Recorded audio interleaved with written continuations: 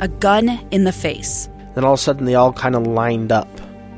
They pointed their guns at me. And this is the point where I thought, I'm going to die today. Started 2 years of horror for an American in Venezuela. They said, you need to give us your phone and get ready because you're coming with us. I'm Becky Bruce, and I spent a year researching and piecing together Josh and Tammy Holt's story about their ordeal in a notorious prison. That's when everything started to turn bad. We had another pound on the door. Boom, boom, boom. And there was the police once again. You can binge all of the episodes of Hope in Darkness on KSLpodcasts.com or wherever you get your podcasts.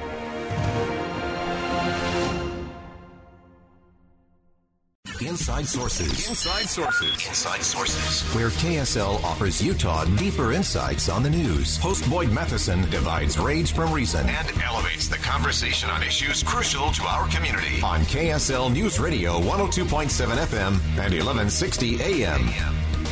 Welcome back to Inside Sources here on KSL News Radio. It is great to be with you today. I am Boyd Matheson, and as we continue through the hour, we're asking you to chime in. If you missed it earlier in the program, we referenced Jarrell Brantley from the Utah Jazz, who is player probably number 11 or 12 on the Jazz bench, and has spent a lot of time on the bench over the course of the season, but was given the opportunity just a week or two ago to really play some extended minutes. And he stepped up, he stepped in, he had a great game.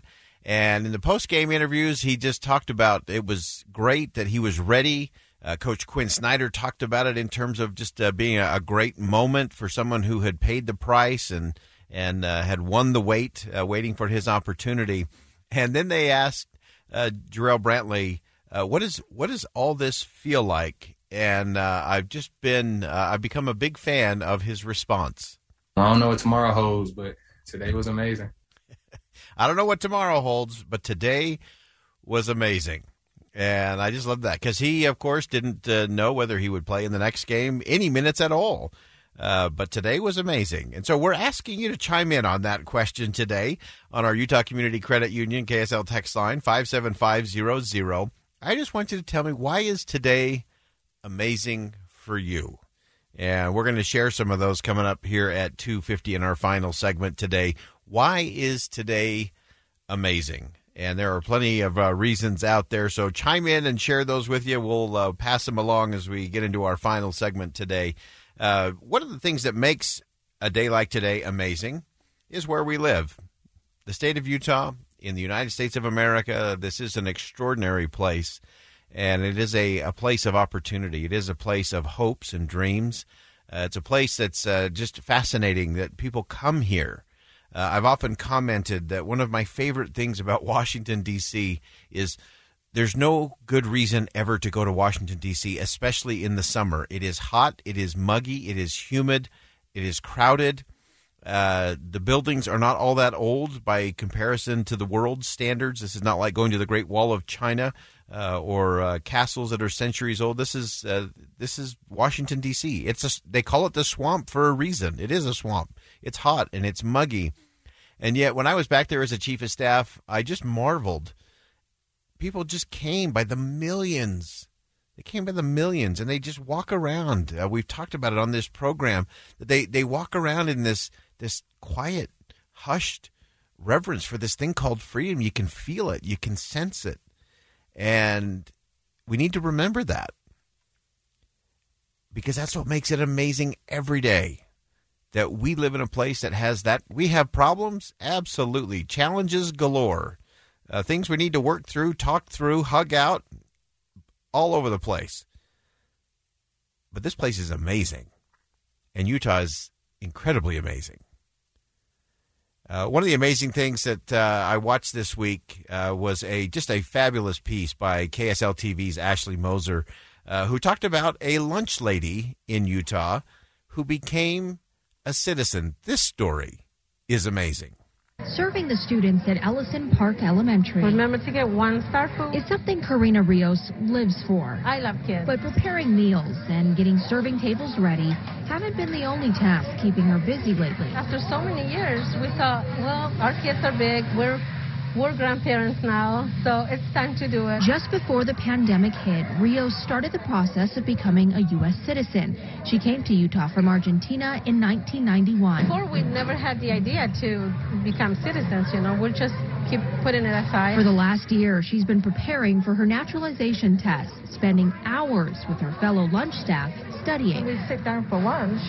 She would get her phone out and she would put it onto a YouTube that says all the questions, and so we would go through it with her. And finally, at the beginning of the month, her citizenship was made official through a letter. It was news that her school family wanted to celebrate in this very hallway. Because of COVID, there was no official celebration ceremony. I just wanted to make it special for her. Seeing the kids with their hands on the chest, singing, and they make me feel so special. A heartfelt way to celebrate her hard work inside and outside of these halls. That was amazing. I just feel like they care. In Layton, Ashley Moser, KSL 5 News. Big thanks to Ashley Moser for providing that story, because that is amazing. And I love that the image of that, of watching this individual, the lunch lady, who had become a citizen of the United States of America, walking down the halls of the school with the children, hands on hearts, singing the national anthem, paying tribute to this person who serves them every day and who had paid the price and who had gone through the process to become a United States citizen. That is amazing, and part of the reason why this is such an extraordinary place. We talked earlier this week about immigration and our immigration system. And again, in contrast to some of the things that were said in the Northern Triangle of South America by the vice president in terms of why people are coming, George W. Bush has been in the news quite a bit lately. He has a new book out about immigrants. It's his paintings. But we went back, and Kelly Pierce, our producer, who just has a great nose for story and news and framing things, I went back to a speech that George W. Bush gave at a naturalization ceremony, at a citizenship ceremony in the state of Texas a little while back, and just talking about what this all means in terms of the value of immigration. A spirit of self-reliance runs deep in our immigrant heritage, along with the humility and kindness to look at someone less fortunate and see yourself.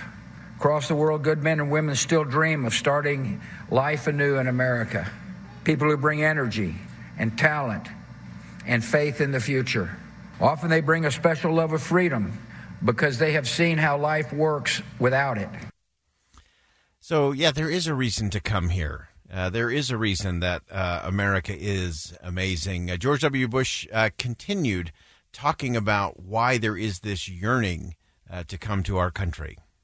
The great yearning of so many to live in our country presents a significant challenge.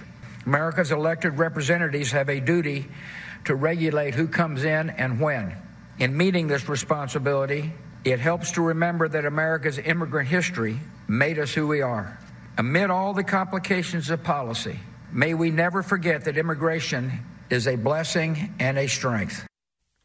So immigration is a blessing and a strength, and it is time for those in Washington to get it right. We need to make some adjustments. We need to make legal immigration easier and better to come in than coming through illegally. There are so many things that we can streamline, simplify, and improve. Clearly, we have to have a border. Clearly, we need to have an entry and exit system that works so we can tell who's coming in and who's going out. We need to make sure we're expanding opportunities where companies need specifically skilled labor. Those are opportunities as well. And so all of that comes together in looking at what is it that makes this place so amazing. And we're going to continue to talk about those amazing days and amazing days today and what comes next. And we want you to chime in today. This is part of our getaway on a Friday, is to kind of reframe it as we head into the weekend. And so I want you to think about, what is it? Give me one thing that makes your day today amazing. We're not worrying about tomorrow. We're talking about today. Chime in on our Utah Community Credit Union KSL text line at 57500. We're going to step aside for one final break. When we come back, we will talk about amazing, and we'll talk about how we live in this country within the parentheses of a crazy idea. Find out what that is coming up next.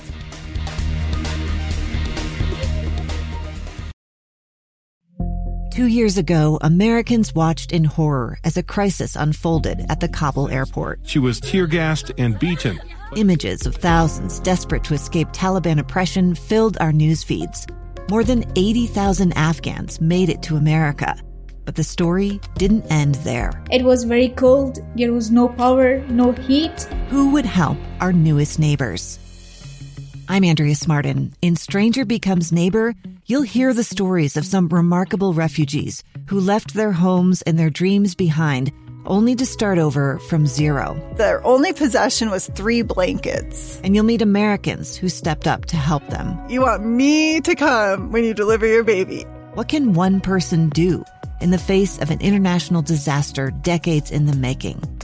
That's Stranger Becomes Neighbor. Find us at kslpodcast.com. Follow us on Apple Podcasts or anywhere else you listen.